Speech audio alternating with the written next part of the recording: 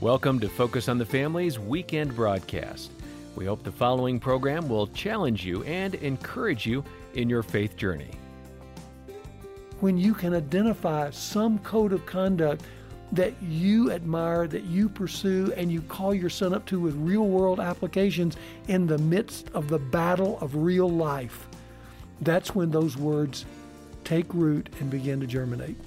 Robert Lewis joins us today on Focus on the Family. I'm John Fuller, and your host is Focus President and author Jim Daly. John, as a dad of boys, I can say the father-son relationship is so special. And boys need a dad who is engaged and intentional in teaching them what it means to be a man. Here at Focus on the Family, we want to help you in your relationship with your children to be the best it can be, even if you didn't have a good dad as a model. That's pretty common. Robert Lewis has long been associated with this ministry. He wrote an outstanding book titled Raising a Modern Day Knight for Focus on the Family, and it's been our #1 bestseller for many, many years. So we want to share his message again today, how to raise your sons as honorable men of quality and character. And while today's conversation revolves around the father-son relationship, it's a great opportunity for mom to listen in as well. Yeah, I'd agree. And Pastor Robert Lewis is the founder of Men's Fraternity, an organization that teaches men how to live lives of authentic biblical manhood. He's married to Sherrod, and they have 4 adult children. Let's go ahead and pick up the conversation now on today's Focus on the Family. Robert, getting to it, what do you think is missing in the way we are raising boys today? Well, we have a big gap in this generation, and the gap is that we're assuming a lot that boys are going to grow up and understand not only what manhood is all about, but what are the key components to being an authentic man. And the problem is that most of the things that we involve our young sons in tend to be things that build their exterior skills, like sports and academics and experiences and stuff. Which are important. Which are very important. But shouldn't be the most important. That's exactly right. And I'm not against any of those things. My boys and I got involved in every one of those things. The problem is the gap is we assume the interior skills of character, of godliness, of how to interact with a woman, how to understand myself, what God is all about, how to connect with Him and what I'm supposed to experience as a young man.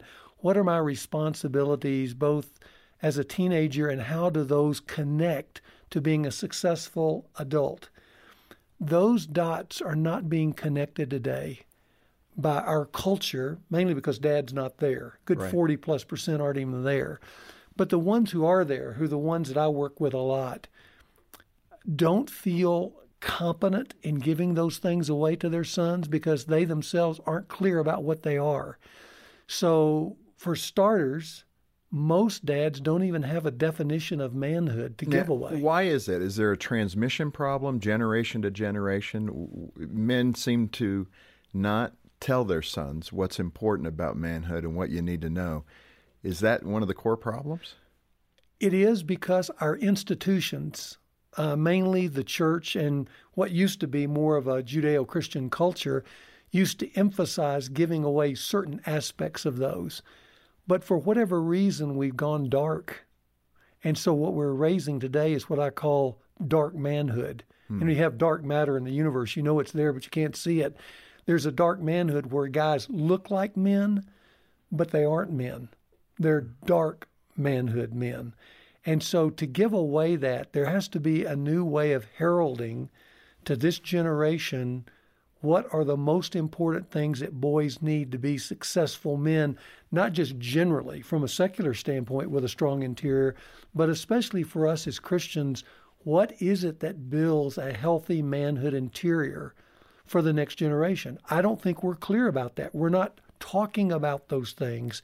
And because we're not talking about those things, dads don't feel competent in what to seize and give away to their sons. Before we get to some of the practical application, this topic comes out of your heart, your own, lack of father Tell us about your experience as a boy growing up and why this is so important to you. Yeah, I think part of the strength I possess now is because of part of the vacuum of what I grew up in, because I grew up in dark manhood. I grew up as one of 3 sons underneath a dad who was a war veteran, which I'm very proud of, by the way, that he did serve honorably in the service. And my dad was the kind of guy like the Greatest Generation that came home and put his nose to the grindstone to provide materially, but didn't know how to provide spiritually or socially. So I call my formative years with my 2 brothers growing up in a home where dad was there, but he wasn't dad. In fact, I got to where I called him the invisible dad. He was around, but you couldn't touch him and you couldn't feel his heart. How did you and your brothers process that as 12, 13, 14-year-old boys? I mean, what was happening in the relationship? What did that look like when you talked about it? Did you talk about it as brothers? We basically kind of made up life in a small town as best we could. And my brothers and I each went different ways. We each are gifted in different ways. My oldest brother was more of the artist. My younger brother was more of the outdoorsman and fisherman and intellectual. How do you describe yourself? I was more of the action guy. I just wanted to get involved in sports. So I just lost my life in sports. I was on every sports team in our little town.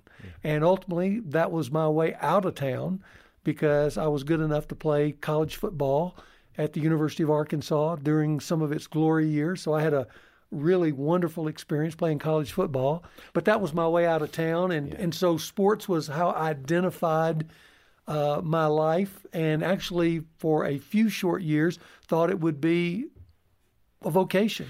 Robert, to add to that description, you and I share in this is both of our fathers were alcoholics. They were. And that really dampens down your respect oftentimes. I mean, Right. You had your dad in the military. But for those sons growing up where alcohol is part of their family life, either mom or dad, it doesn't matter, or both, what did that look like for you? And what actions did you see your dad do in that environment? And what did it do to you spiritually and emotionally? Yeah. Well, my dad worked hard. I was always proud of that, but he also drank hard. And it increased during my formative years into my teenage years, and that became problematic. And when the home begins to break apart because mom and dad aren't doing well, because my mom was trying to reform my dad and she couldn't do it. And so for whatever reason, maybe because I'm a stronger personality than my brothers, I got drafted in to that relationship to negotiate. You were the point I man. was the negotiator.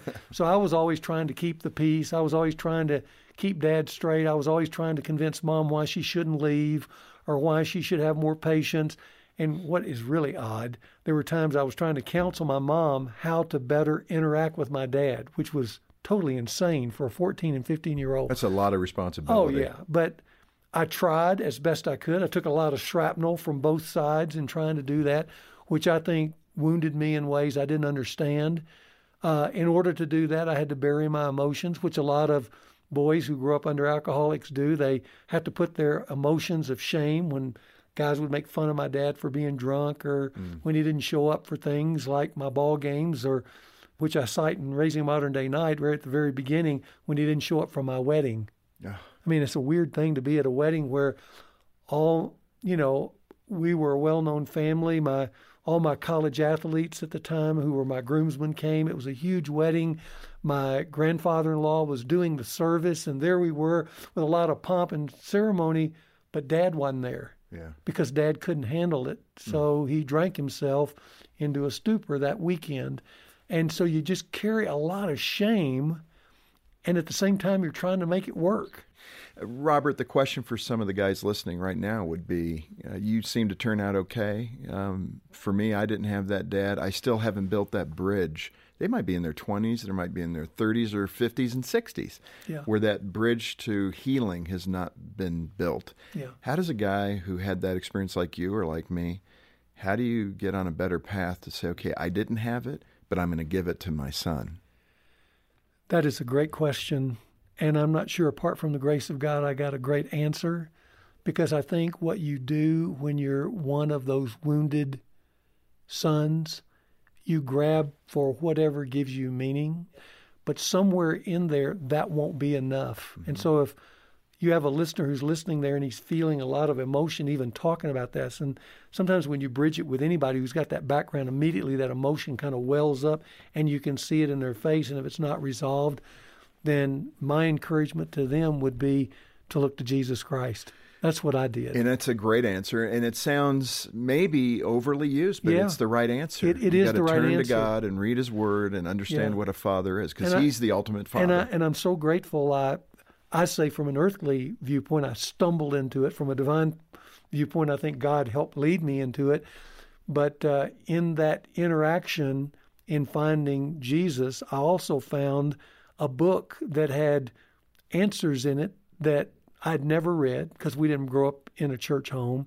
So I started reading the Bible, and all of a sudden questions about friendships and about shame and about guilt and about marriage and about girls and stuff. I found answers that, with the help of others, I put into practice, maybe because I'm a results-oriented person. They worked. I couldn't believe they worked. The bottom line. And all of a sudden, it gave me a sense of, okay, I can hang on to this, and plus it had an eternal tail to it. So I go, this can go on forever. And it was in that, with friends, that then led to an adventure with Jesus that has persisted to this day, that I'm still, I think if there's a word, a banner over my life, it's just grateful. Yeah. Grateful for all of that. No, it's so good. You speak to the wife and the mom who is seeing a lack of interaction with her husband, the father of her children. She's concerned. And I've had this conversation from time to time. Our vocations can be demanding. Gene and I, the conversation might be, we need more spiritual training with the kids. You got to engage. Right. And a lot of moms and wives will begin to think through how they can, if I could say it, manipulate their husbands into doing more. What's a constructive way for wife and mom to say to her husband, we need more, without the husband saying, wait a minute, don't you know what I do for this household? Well, I bet I've had 1,000 conversations being a pastor that has addressed this very issue by women reaching out to me who felt abandoned or hurt or with questions with no answers and saying, help me. And I would say divine manipulation is a good word because, the Scripture speaks to men who are kind of off track a little bit, and it says that the wives are to win them without a word. I think direct instruction to a wayward husband or a faltering husband will always hit a dead end. So I'd say don't do that. That'd be my first statement. And most wives are saying, what? Yeah, I don't know that I believe that. I'd say lay off. The second thing is where I call the divine manipulation. Because if a wife, and I would have said, I wish I would have known this to tell my mom, if a wife can survey the social landscape around their family and maybe the church they go to, and if not a church, just their friends, they can find healthy families or healthy groups to go to, and simply with a soft word to a coach or a pastor or a man who's doing well in his marriage and say, we're struggling a little bit. Would you mind reaching out to my husband and including him in X? It might be a group. It might be you're playing sports together. Would you mind inviting him to the next game just to go with you to watch our sons play? He needs some encouragement, some involvement, and you seem like you're offering a lot. I'm not asking you to do anything other than just befriend him a little closer. If they're real close friends, you might go even a little further. Say, invite him to the group that you're going to. Maybe it's a men's group, or maybe it's a fishing club, or what. I don't know what it could be, but there are ways to do that. That would be number one. The second thing is for your son, which I think my mom did do some of this, and I'm thankful for that. I think I would put my son, if dad's not involved, in the most masculine environments I could get him in that are healthy. Yeah. And so my mom got me in Little League. She got me, for a time, I didn't stay, but with the Methodist youth group. I dropped out, but that was my choice. she put me in places where there were men around. Positive environment. Positive environments. And that's where I got my love for sports. And she complimented me on some of my successes, especially in football. So by the time I hit high school, I was starting to be a pretty good athlete. And I think there was a word spoken to my coach, my head coach, where he took a little bit extra noticing of me because my dad wasn't around. Yeah. He didn't have to do it, but he did it. And out of that came this mentoring relationship of my coach that changed my life because he believed in me. And let me tell you, Jim, my coach by my senior year could look at me and knight me with his eyes. Huh.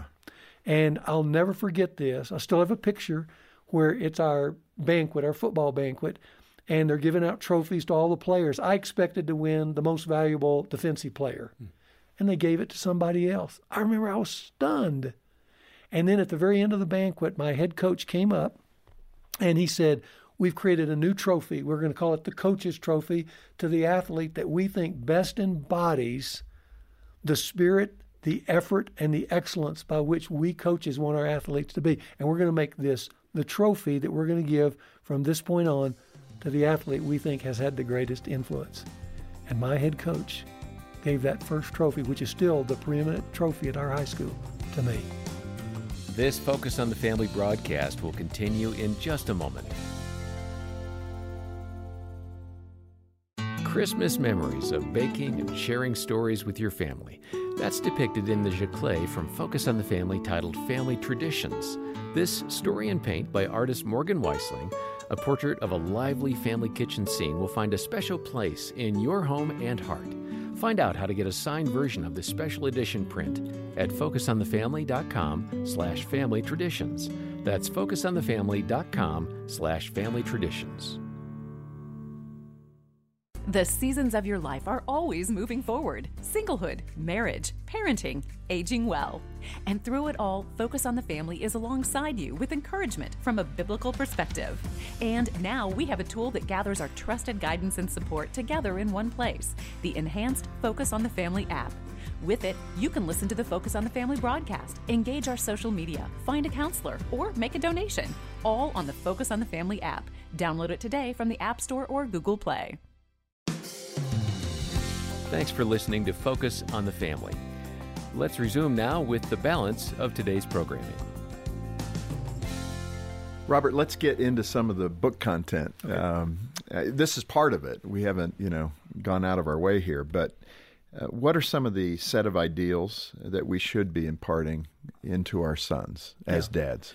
Well, first thing I would say to a listening dad is you are way more important than you think you are. And we're not talking about massive effort in saying that. We're not talking about you've got to become some kind of excellent, well-scripted dad who's got it all together. We're talking about dads like me who are fumblers, mistake makers, have got to ask for forgiveness often, but who at least grab onto the fact that we are the greatest influence in our son's life. And if we will impart just a little father food to our sons, invariably it has great results. So if I were telling a dad, if I just had a brief moment to instruct a dad and say, here are some things you need to give your son, I would point to three things immediately. The first would be, you need to give definition to your son about what a man is. You need to define it. And if you don't know what it is, maybe I can help you. As a writer, as an author, help you define that in a way that you would be excited about that definition, but you could give away for your son. Because here's what I've learned, and I've told dads over and over again. You cannot impart to your son what you can't define. And if you can't define manhood, about the only thing you can do, and I hear dads say it all the time at ball games and stuff, is when they yell and scream at their son, be a man, be a man. And I always want to pause that moment and just go out and say, okay, so what do you mean by that? Well, he probably couldn't tell me. It's just a catchphrase.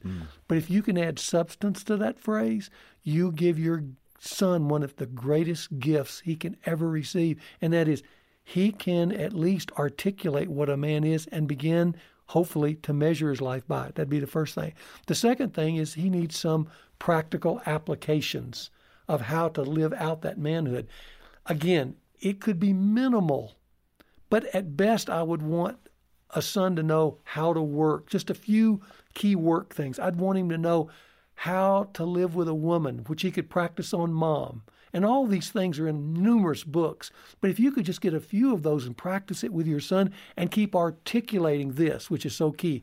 Son, this is what a man is. Because he's hearing what a man is from the world all the time, where it's, the ball field, the bedroom, or the boardroom. Exterior manhood. You're talking interior manhood. This is how you love a woman. You get up and help mom do this. You're loving mom. You write mom on Mother's Day more than just a card with love, son. You say, Mom, here's how you're important. You articulate, because women need to hear words of affirmation, words of affection, those kind of. So you're teaching those things. So he needs some practical directions. Just a few, Dad. You're putting your son in the big leagues with just a few directions. And then the last thing, which the book Modern Day Knight really focuses on, it would be wonderful if I could instruct you on how to do a couple of manhood ceremonies where you could bring great men in his life together and just authorize him into that definition. If you did those three things, you'll move your son from elementary manhood to in the big leagues. That's good. I want to go back to definition. Okay. Because I'm that guy. Tell me. I'm sitting there with you having coffee at a restaurant. Yeah. And I'm struggling. Yeah. What is the definition of manhood? Yeah. Well, the definition is something I worked, honestly, 3 or 4 years on, because when I first started this manhood journey as a young, failing 20-something who was pastoring a church where men were kind of asking me that question, I had no answer. So just going into the scriptures, just asking that question, and finally what emerged was there are really only 2 archetype men in Scripture, and they're both named the man. There's Adam, and the Hebrew word for Adam, is man, and then there's the second Adam, which is Jesus Christ. In fact, he's called the second man in the New Testament. So you really have 2 men only in Scripture that represent true manhood. And as Herman Ridderbos, the theologian, said, he said, every man in history falls under the shadow of either the first Adam, who was unfortunately disobedient and wayward, or the second Adam, who was clued in, knew what God expected in defining him as a man, and lived it out. So I took those 2 and just compared them to one another. And then what I came up with was really just kind of the Robert Lewis hands-on version of how you take those 2 men and what they were called to be, and one didn't and the other did, what manhood revolved around. And at the heart of it, it was around responsibility, because when God created the first man, he gave 4 responsibilities to that man. They were these. They were to obey God's word, to love God's woman, to excel at God's work, and to better God's world. Those are the 4 responsibilities, I call it quadraphonic manhood, that every man needs to measure his life by through his life. Not focus on just one like men do. Manhood is work, or what do I achieve? That's one-dimensional manhood, but all 4. And if you end up at the back end of life, where I'm getting to right now, and you can say, I've really tried to pattern myself after God's word. I've been faithful to God's woman. I've worked hard to be a good worker. I saw work not as just work. I saw it as sacred, a way to honor God. And through the use of my gifts, whether it was at my church or in my community, I helped better God's world. I think you live out the script of what authentic manhood is. Now, to do that, you've got to do some things Adam didn't do. Adam became passive and rejected those responsibilities. Mm-hmm. And I think that waywardness lives in every man ever since. We all are naturally passive when it comes to social and spiritual responsibility. So to accept those 4 responsibilities, the first thing a man has to do is reject passivity.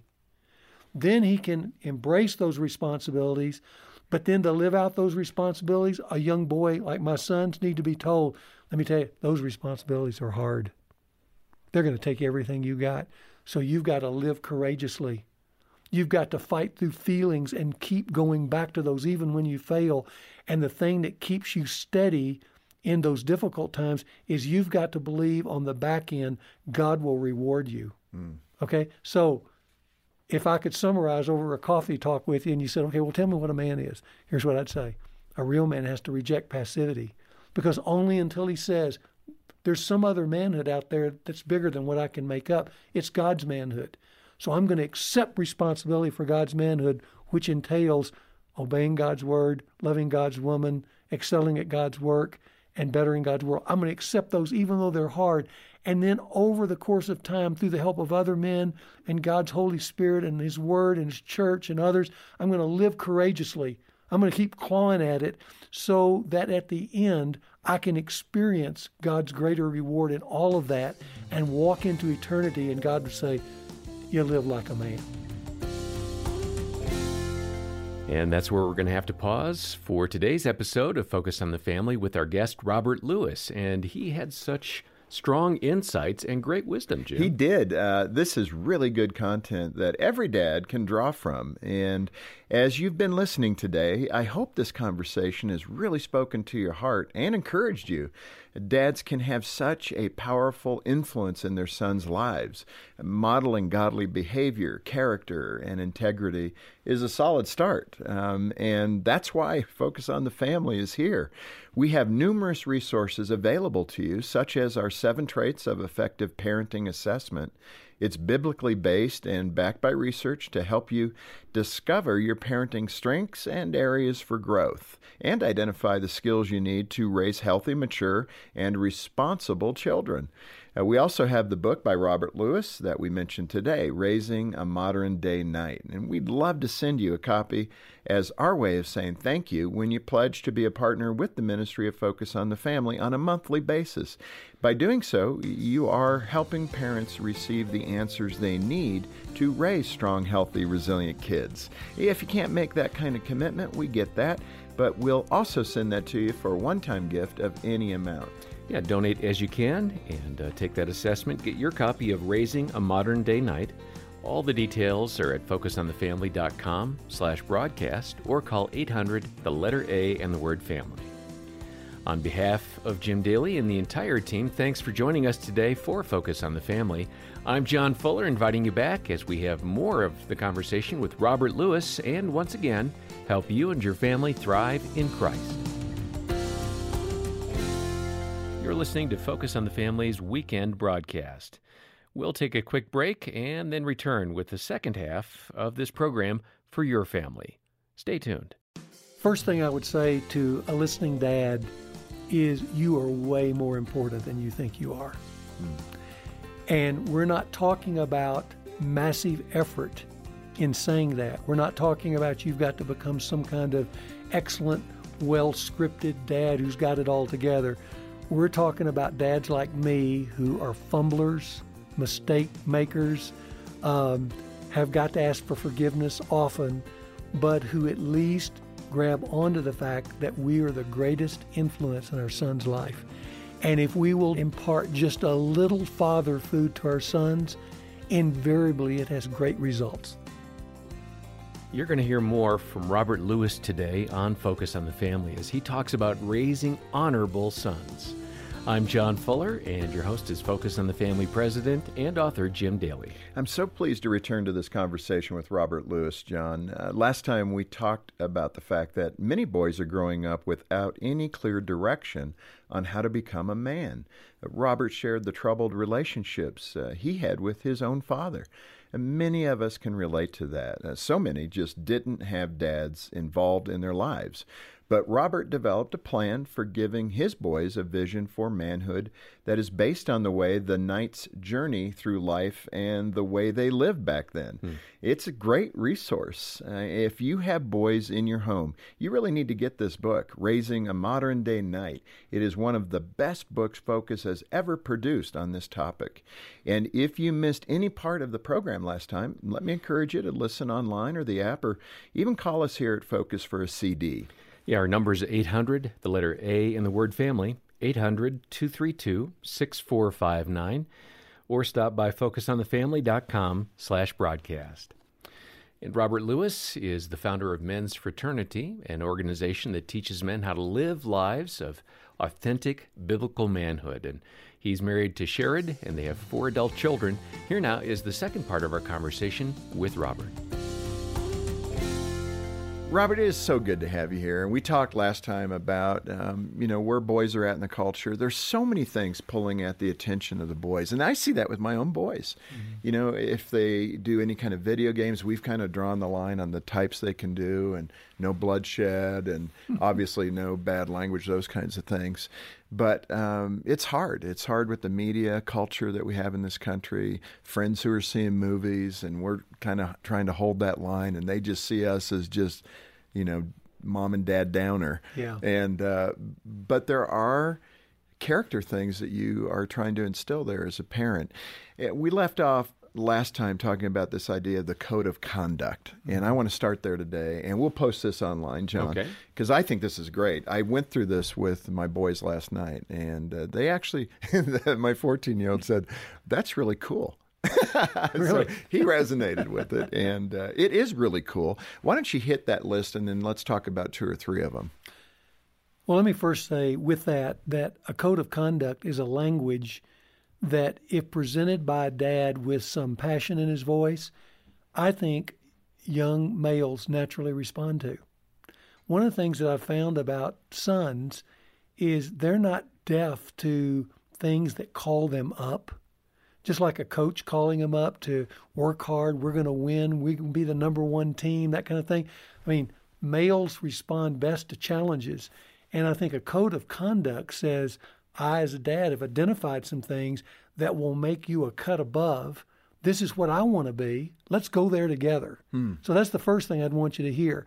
The second thing is that these 10 things that are listed in Modern Day Night are attributes that give a dad language that he can speak from. First, he identifies it, which we've identified, or I've identified, 10 biblical ideals of code of conduct that you see highlighted in Scripture: loyalty, servant leadership, kindness, humility, purity, honesty, self-discipline, excellence, integrity, perseverance. Those things are great to mention to a son. I would even go so far as say it would be good to have posted somewhere in the house these characteristics that I'm calling you to, because language advertised, language illustrated, language in front of you as a dad as well as the sons are things, after a while, they kind of get in your bloodstream, and an incident will come up where you'll call that word forward to a son in that moment and say, this is what it means to be a man. Yeah. So you're in the midst of something like with my son being called out for something he had been pursuing to play college football, and all of a sudden the coach told him right before the season started, after he'd given 2 years to make the Razorbacks. My son walked on, which walk-ons rarely make it.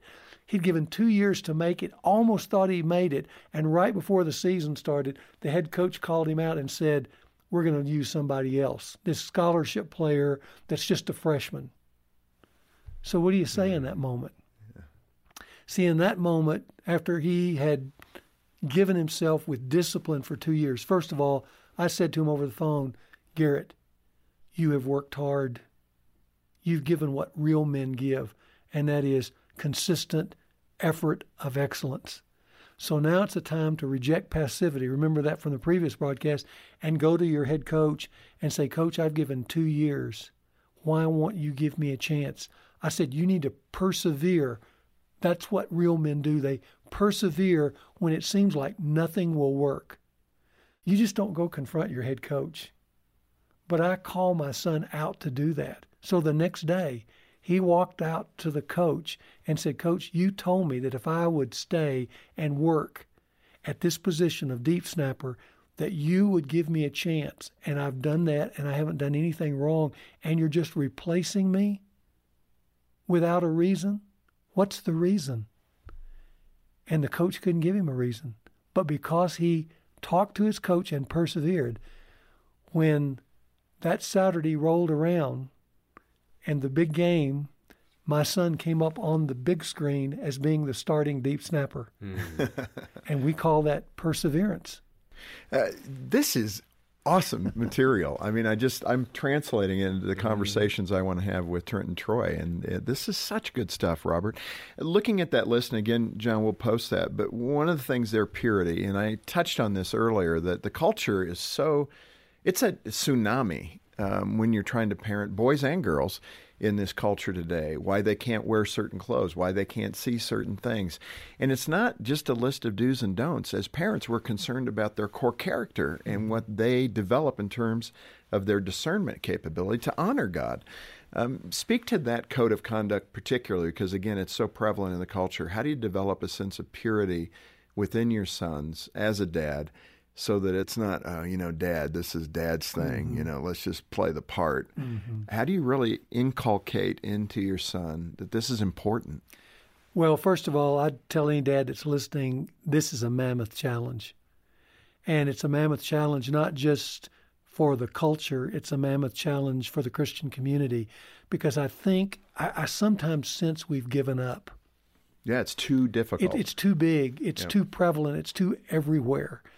And I think for a dad, the biggest challenge is to be able not to just say, you need to be pure. Tell them, you need to be pure, or you need to not look at that.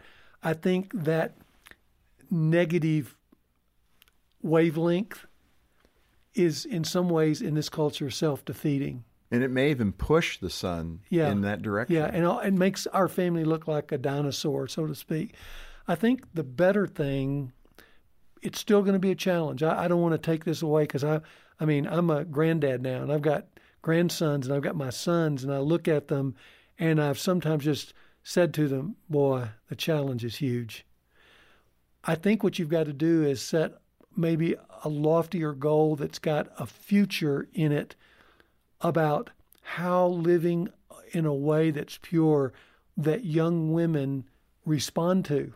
Like when Mason was in high school, I had him practice with his mom on giving little gifts that he would write letters to his mom so he could express himself. Because I said, what women want is heart. They don't just want stuff, they want heart. And I said, your words on a card will mean way more than how cool the card is. And I said, you doing little things for mom. And we would do certain things where we would get up and thank mom for dinner and then clean up and have her go sit down and watch what she wanted to watch on TV. It was mom's night. Or taking her out to eat to just say, you're a great mom. I said, those things, Mason, are life skills for living with a woman that will give you the best of a marital relationship, because they will become kind of secondary to you, but they're not natural for men. You'll go, what my wife needs is my heart. She just doesn't need stuff. She just doesn't mean me working hard. She needs me to make decisions that show her that she wants to connect with me emotionally, which is what a woman's number one need is, to connect emotionally. So I'd show my son. Then when he started dating, I said, if you really want to do something special on Valentine's for this girl you're dating, why don't you do a cut above? Most guys are just going to go out and party. Why don't you do something that really shows her that you value her? So we talked about a certain flower with a little note in advance would be great, and do something cool. So my son came up with something really cool for this Valentine's thing. He put a table on top of the press box at his high school, then got another friend to be the waiter. Then he took her out. They sat up on the press box and had dinner. He was the coolest kid in the whole school for a month because he did that. And I said, now that's a real man connecting at a heart level. And I go, but you just don't have to lose your purity. You can do things that build a reputation, and other women will notice you. But those are things that you need to do. But I think you're going to have to, Jim, counteract it with a vision for what purity can do above just abstaining. It's giving them skills to win with young women and ultimately with their wife, that they realize this is a bigger mission in life than just getting what I want from a woman. I go, getting what you want from a woman will grow old quick. You want a relationship that'll last a lifetime, but that's a different path. So it's not going to guarantee 100% success by any means in the world in which we live, especially with where young women are, but it will help. This Focus on the Family broadcast will continue in just a moment. Build your child's faith with Clubhouse Junior and Clubhouse magazines from Focus on the Family. Boys and girls ages 3 to 12 will enjoy all the faith-building activities, from fun crafts and puzzles to character-building fiction and powerful Bible stories. Invest in your child's faith all year long. Subscribe today at focusonthefamily.com/kidsmags. Clubhouse and Clubhouse Junior, award-winning magazines full of games, stories, and God. Find them at focusonthefamily.com/kidsmags. I'm here asking people how they could both give and get. I don't know, maybe love? Yeah, you could both give and get love. True, but it's also possible with a charitable gift annuity. You get a secure source of fixed income and a charitable tax deduction. Plus, giving a charitable gift annuity to Focus on the Family helps families thrive for generations to come. I love that. Find out more. Go to FocusPlannedGiving.com. That's FocusPlannedGiving.com. Thanks for listening to Focus on the Family.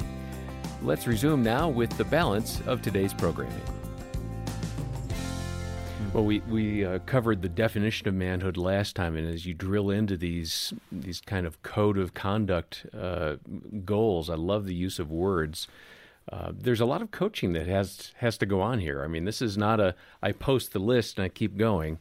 So how do I get started if I'm inspired by what you're talking about? How do I get inspired to even get to an action point? Because you've done this. You're successful at this. I don't know how to deal with my 14-year-old. Right. Well, let me go back to, let's just say you think of yourself as the average dad and you're lost. If you're the average dad out there, hey, welcome. I was you. Okay? I learned 3 things by white knuckle, hard work, trying to answer these questions. But the resources are now available. You need to give your son 3 things. I want to go back to the 3 things. You need to give him a definition of manhood that makes sense, that calls him not just to the here and now, but to the future, that there's a greater reward in life than just what everybody's doing. The second thing is you need to give your son direction, clear applications of how to live out that manhood, which will include symbols and wall art like these 10 biblical ideals. I mean, rings like I wear. Both my sons wear these rings. It just reminds them of what manhood is. Those are not silly things. Those are meaningful things to say, this is the better manhood. And then you need to continually remind them with key ceremonies that honor their growth in manhood with men they admire, that says, what your dad's telling you is the right thing. Now, that's not going to make a perfect son, and that's not going to guarantee that they're going to not make mistakes, even big mistakes. But what it does do is plant imagery and vision, because manhood in the end is finding a vision you can hang on to. But it plants a vision that these young men can come back to, even in their failure, over a lifetime, because you keep using it. And that repetitive interaction, conversation, key identification of terms, and a definition that you say, this is it. Robert, that is well said. The question I have is a comment you just made a moment ago, and that is the idea that kids will fail. Even good kids will make bad decisions from time to time. Elaborate on that a little bit, because I think within Christian homes, we expect perfection. We want you to be as Christ-like as you can be. And even though a common remark might be between you and your spouse, remember you at 16, remember you at 15, speak to that issue of kids from time to time making bad decisions and how you father your son when that has happened. Yeah.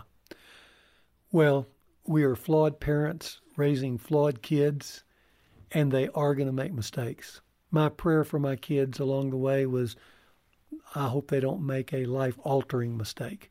But they're going to make mistakes, and that's just the way life is. Did you ever talk openly with your boys about that? Oh, yeah. That, and I had to enter in to my kids' lives when they made those mistakes. Sure. When one of my sons, his first year in college, got a DWI, it wasn't just a DWI. It was in the paper DWI, where the pastor's son was DWI. Okay?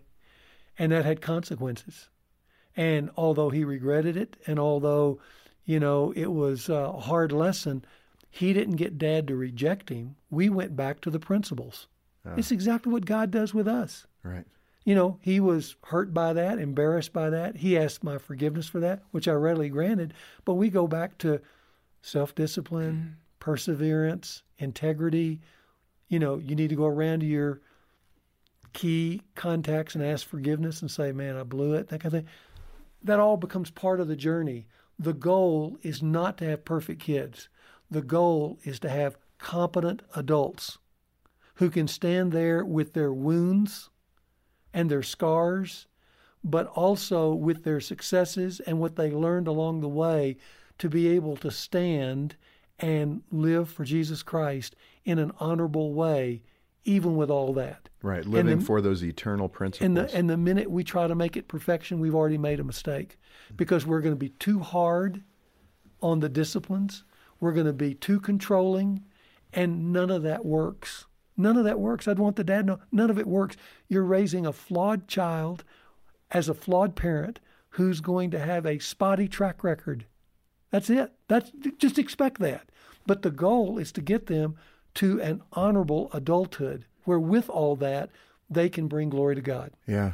Robert, speak to the dad who hasn't been mindful of this. He's been building his external values, or his external resume, as you called it. How do I get started? Let's say I have a 16, 17-year-old and I've really not been mindful about this. Mm-hmm.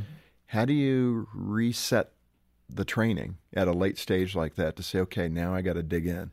Yeah. And you know what's interesting, Jim, is a lot of the questions I give off the book or Men's Fraternity will be dads whose sons are 30 right. and 35 and who are still asking that, what can I do now? Because they're way wayward. Yeah. And the separation between them is tragically littered with all kinds of debris, and it's hard to get back. And the first thing I'd want these dads to know, in fact, when we added some additions to the book Modern Day Night, I actually wrote a chapter on this to tell dads it's never too late. Yeah. It's never too late. And the first step of a dad who's going, I've lost it. I wish I'd have heard this 20 years ago. There's all this debris, this separation. What do I do? Or even in a more hopeless way, there's not anything I can do.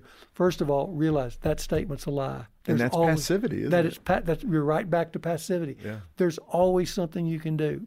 The first thing as a dad you need to do is admit, I've blown it, to yourself and to God, and to decide, I need to find a different manhood. And so, first of all, it's a personal journey. What is manhood before God? I think a dad can put himself in environments of a men's group, a church group, a book, or whatever to help at least build a new foundation. But here's the second step with the son that's most important. And as I speak in prisons, I get a chance to talk to prisoners who are sitting there. I just did that recently. Most of the prison, 98% of the prisoners tell me, I didn't have a dad. They're mad at their dad. They rail against their dad. And they ask them, what would you want from dad? A perfect dad? A dad who comes and grovels at your feet? No. You know what they want? They want a dad that will say two things to them. And then all is forgiven. All those years of horrendous abuse or neglect, they want a dad to say, I'm sorry. And the second thing they want their dad to say is, son, I love you. Yeah. If they hear those two things, the slate is wiped clean. So when I have a dad come up to me and say, I wish I heard this, my son and I are doing good, or whatever, there's some mistake, like a dad did to me, a high-powered lawyer whose son was in Harvard Medical School. My son hates my guts. That's what he told me over a salad. And I said, okay, well, why don't we do this? You've been sitting, listening to me teach on manhood. Let's go buy a plane ticket. Wow. Let's get you on a plane this afternoon. Call your son, say you want to take him out to dinner tonight. Oh, I couldn't do that. No, you can do that. Passivity. You can do that. Right. Okay, I'll do that. What do I say? I said, well, I can give you your script. You just take him out. You look him in the eye and say, son, I've been learning some things about manhood, and I have really missed it with you as a dad. And then say these words without any retort. Son, I'm sorry. Will you forgive me? He said, my son will No, just say those words. Trust me. So we got the plane ticket. He flew up to Harvard, took his son out to dinner, said those words. His son started weeping. And they ended up having a great conversation. And when the dad got on the plane to fly home, the son called the mom And he said, Mom, I just had the greatest moment of my life with Dad. We're reconnected. What dads of wayward sons or wayward dads with sons, the way to build the road to reconnection is simply with the words, I've blown it. I'm sorry. Will you forgive me? And then, son, I want you to know I really love you. Can we start again? And in 99% of the cases, because the glory of sons is their fathers, the Scripture says, they want to come back to Dad and reconnect no matter how bad the road's been. Yeah. And I've seen that healing over and over again. So you dads listening, it's never too late. Well, in fact, Robert, this ties in with the discussion last time about your own father being an alcoholic and being abusive toward your mom and your role in trying to be the negotiator as you described it. Your dad's story ended in a good place. Describe it. Yeah, it really did. It actually started with, of course, I was getting kind of this new inspiration, but my dad had a really tragic moment with my mom where he actually injured my mom by mistake. He was walking out inebriated, slung my mom back when she was telling me you can't drive. It caused my mom to fall back and actually hit a table and broke her neck. But he walked out the door. But he totally was unaware of what he had done. And when he was notified by the police that had happened, he immediately had a massive heart attack, which, how rare is that, all that together? I was called to come fly home for my mom and my dad. My dad they weren't sure if he was going to live. I went into the ICU. My dad was there. He didn't know I was there. He was on drugs. He saw me as a physician. And my dad had never said anything of affection or pride to me in his life. And he thought I was a doctor. And I was talking to him, and he started bragging on his son, Robert, and how proud he was of me.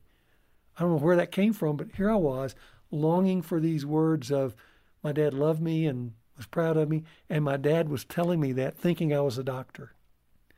And out of that, as the next few days unfolded, we ended up having a great connection. I got to share the gospel with my dad. My dad prayed to receive Christ. And that created a relationship between us that lasted until his death, and also was the foundation for my dad finally getting reconnected to my mom. And so the last few years of their life, my dad didn't drink. Their relationship was still a little shaky after all those years of abuse and incompetence, but they finished well. And before my dad died, I gave my dad and mom a tribute saying, you did it. You didn't divorce, and you reconnected, and all of us are proud of you for that. And they put that little tribute on their wall in their living room, which was entitled by me, Here's to My Imperfect Family, because we were imperfect, but we made it. We made it because of what Jesus did in our lives. That's a really beautiful place to bring this Focus on the Family conversation with Robert Lewis to a close. And boy, Jim, he offered such great insights for dads. Yeah, he did. And I really hope you've been inspired today to pass on this great legacy to your sons, to help your boys understand biblical manhood in a fresh, relevant way, and to ignite a fire in their hearts that burns for the Lord. And this is why Focus on the Family exists. We strive to provide tools like our 7 Traits of Effective Parenting Assessment and other resources to encourage and equip you as parents to do the best job you can do. It's tough, and we know that, but you can do it. We also have Robert's great book, Raising a Modern Day Knight, A Father's Role in Guiding His Son to Authentic Manhood. It's a terrific guide to help walk you through passing down a strong legacy of faith and courage to your son. And we couldn't do this ministry without you. Your prayer and regular financial support are what allows us to help strengthen families like yours all across the globe. When you make a monthly sustaining pledge today, we'll send you a copy of Raising a Modern Day Knight as our way of saying thank you. If you can't commit to a monthly gift, we get that. We'll send you a copy for a one-time gift of any amount. Take that 7 Traits of Effective Parenting Assessment, donate as you can, and get your copy of Raising a Modern Day Knight. All the details are at focusonthefamily.com/broadcast or call 800, the letter A in the word family, 800-232-0200. 6459. On behalf of Jim Daly and the entire team, thanks for joining us today for Focus on the Family. I'm John Fuller, inviting you back as we once more help you and your family thrive in Christ.